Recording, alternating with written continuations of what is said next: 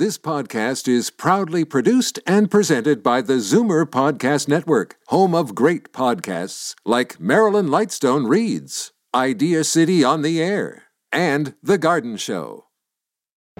You're listening to the Zoomer Week in Review, brought to you by CARP, fighting to hold politicians accountable for better health care. Find out more at carp.ca.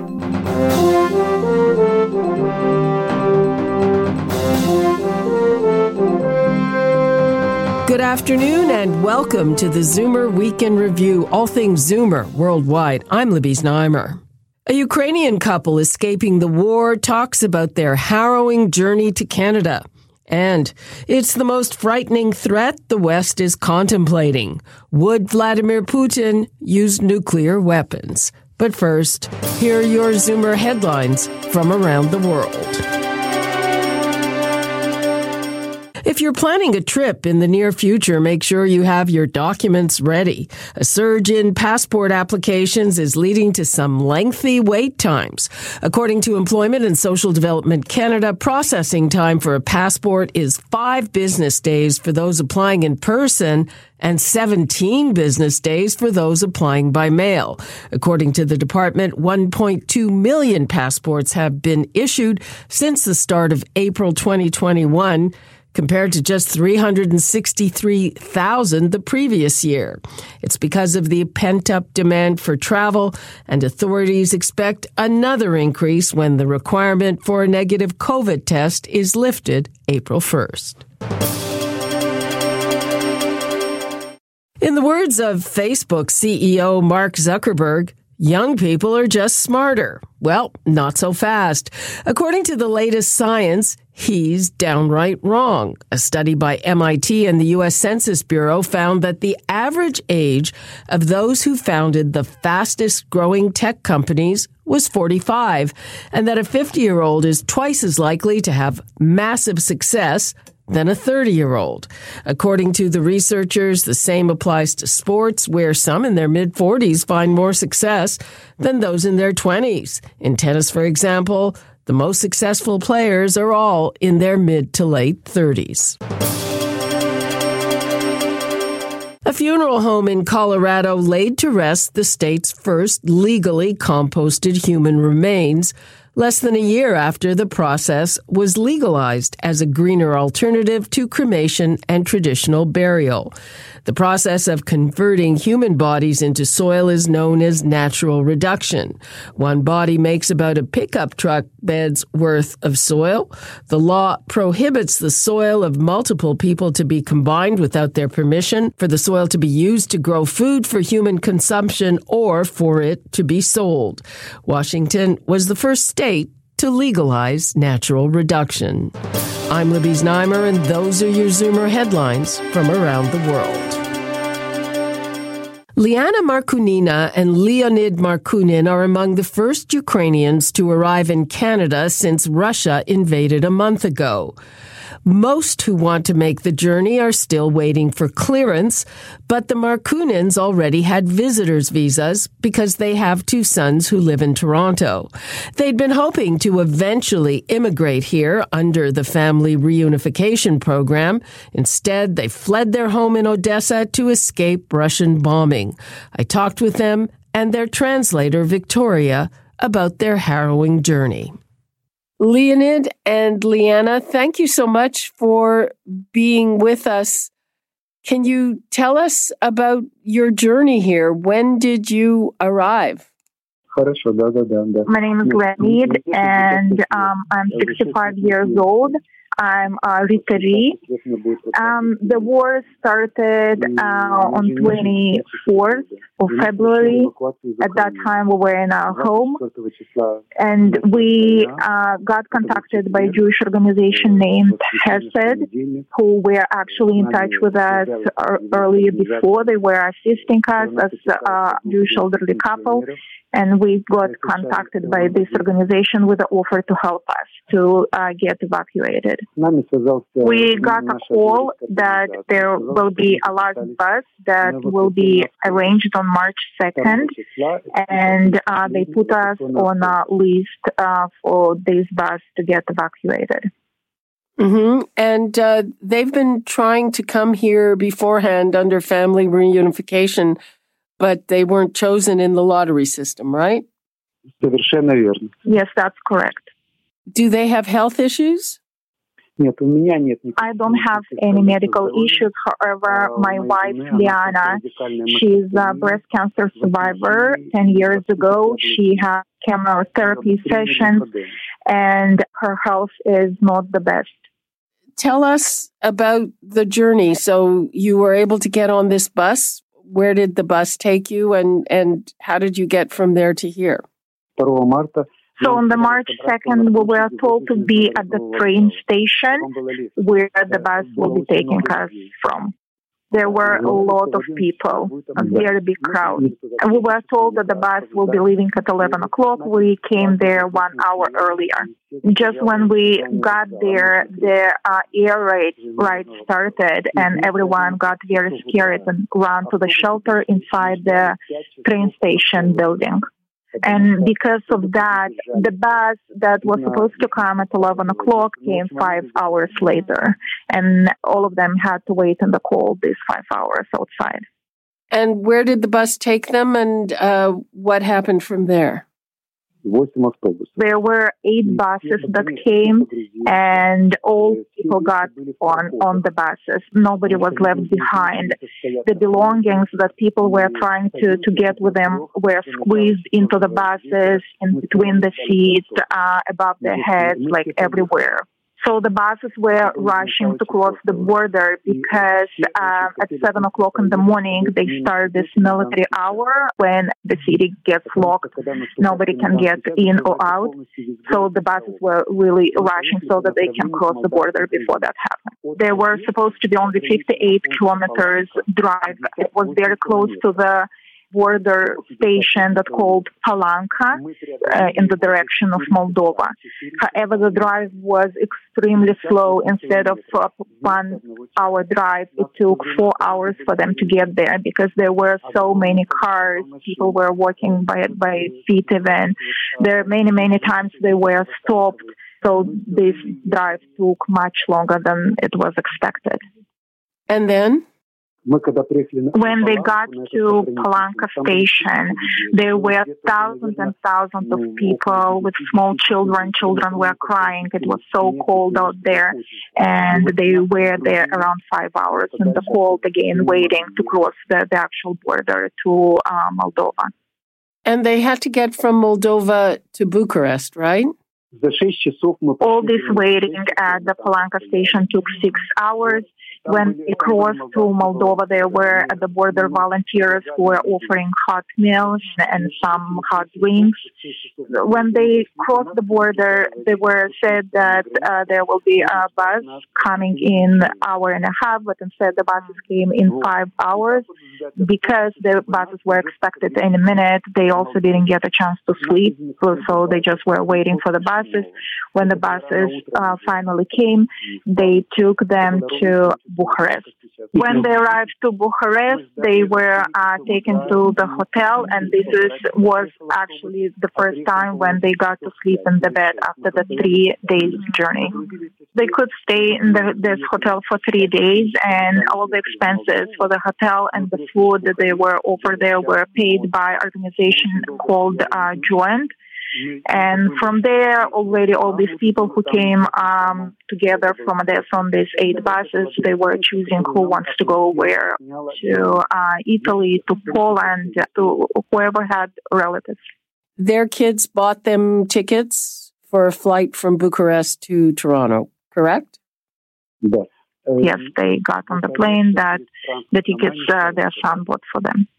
And are they here on that special designation for people fleeing Ukraine? They already had a visitor visa and their passports. That's why it kind of was easier for them to come. How are they finding it here? Are they staying with their sons? It is very difficult because the oldest son, his wife's relatives, one family also came from Ukraine to stay with them. and his younger son, he lives in a very, very small place, and they're both working online. So it's very, very hard and very, very tight for all of them to stay in one place. But they must be happy to be here? Or am I wrong? Yeah, there is no word to describe it, of course. It was always our dream to come to Canada and be with our sons.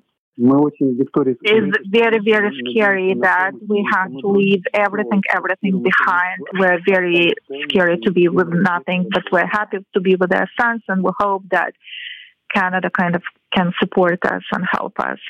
Thank you very much, and all the best to you. Спасибо большое. До свидания. Всего хорошего. Спасибо. That was Liana Markunina and Leonid Markunin with the story of how they managed to escape Ukraine and make their way to Canada. I'm Libby Znaimer, and this is the Zoomer Weekend Review. Coming up, the scariest question the West is grappling with. Would Vladimir Putin use nuclear weapons? You're listening to the Zoomer Weekend Review, brought to you by CARP, helping you unlock money you didn't know you had. Members-only discounts that can save you tons. Find out more at carp.ca.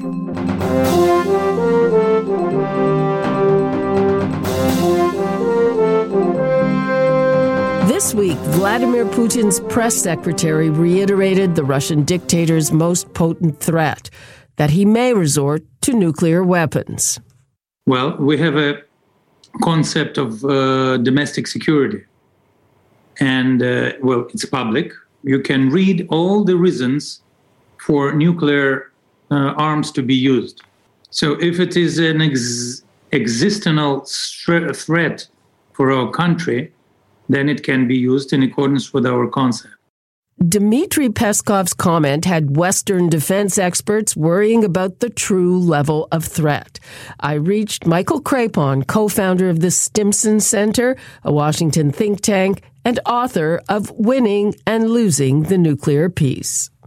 It seems like the ultimate trump card.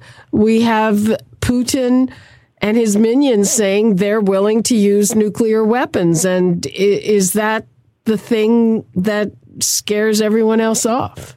It's meant to scare everyone else off.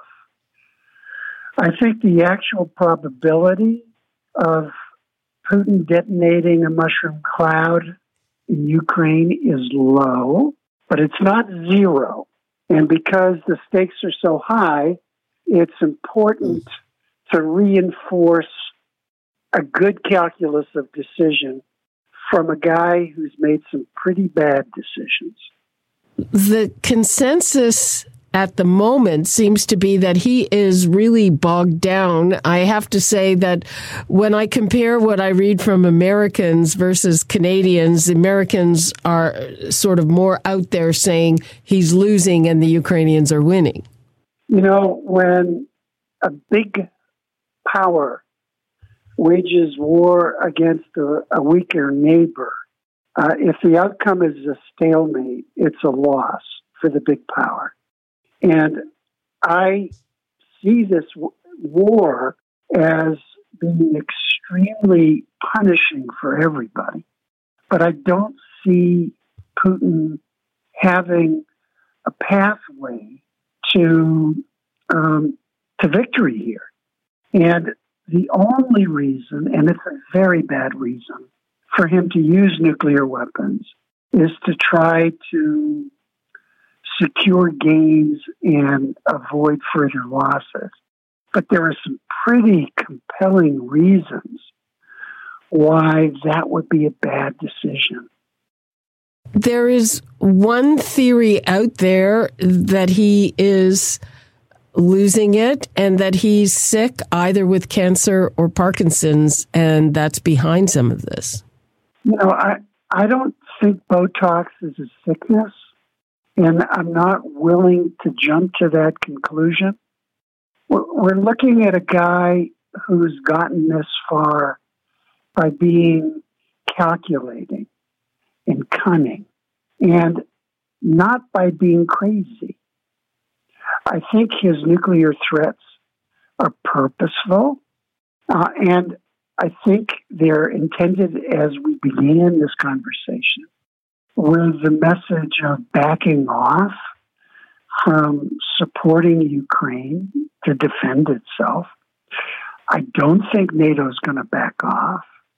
I do think we're going to continue to try our best without directly intervening to make sure that Putin doesn't win.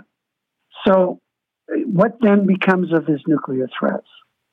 Would he really carry them out? Would he become the 21st century equivalent of Adolf Hitler? Would he turn a loss into a victory by using nuclear or chemical weapons? I don't think so. But I do think it's important for us to clarify the reasons why using these horrific weapons would result in just a terrible outcome for Putin personally and for Russia. What about this increasing targeting of civilians, increasing carnage, targeting humanitarian aid? I mean, doesn't this require a more fulsome response? It is the Russian way of war, and it compensates for so many weaknesses. These are crimes against humanity, and it poses a tremendous moral dilemma for us. It's our job, it's our obligation to help people defend themselves. It is not wise to start World War III. And I think we're capable, NATO leadership is capable of threading this needle. And one way to prevent World War III is to clarify how much the use of a nuclear or chemical weapons by Putin in Ukraine would backfire. And there are many ways that it would backfire. There's no good result that comes from using a nuclear weapon for the first time in 3/4 of a century. Okay, thank you so much for that. Really appreciate it. You take care. That was Michael Krepon, co-founder of the Stimson Center. And that brings us to the end of this week's edition of the Zoomer Weekend Review. I'm Libby Znaimer. Thanks for joining me today. And be sure to come back next week to stay up to date with all things Zoomer worldwide. Zoomer Weekend Review is produced by Zeev Hadi, Christine Ross, and Paul Thomas. Technical producer, Justin Eacock. Executive producer, Moses Znaimer. This podcast is proudly produced and presented by the Zoomer Podcast Network, home of great podcasts like Marilyn Lightstone Reads, Idea City on the Air, and The Garden Show.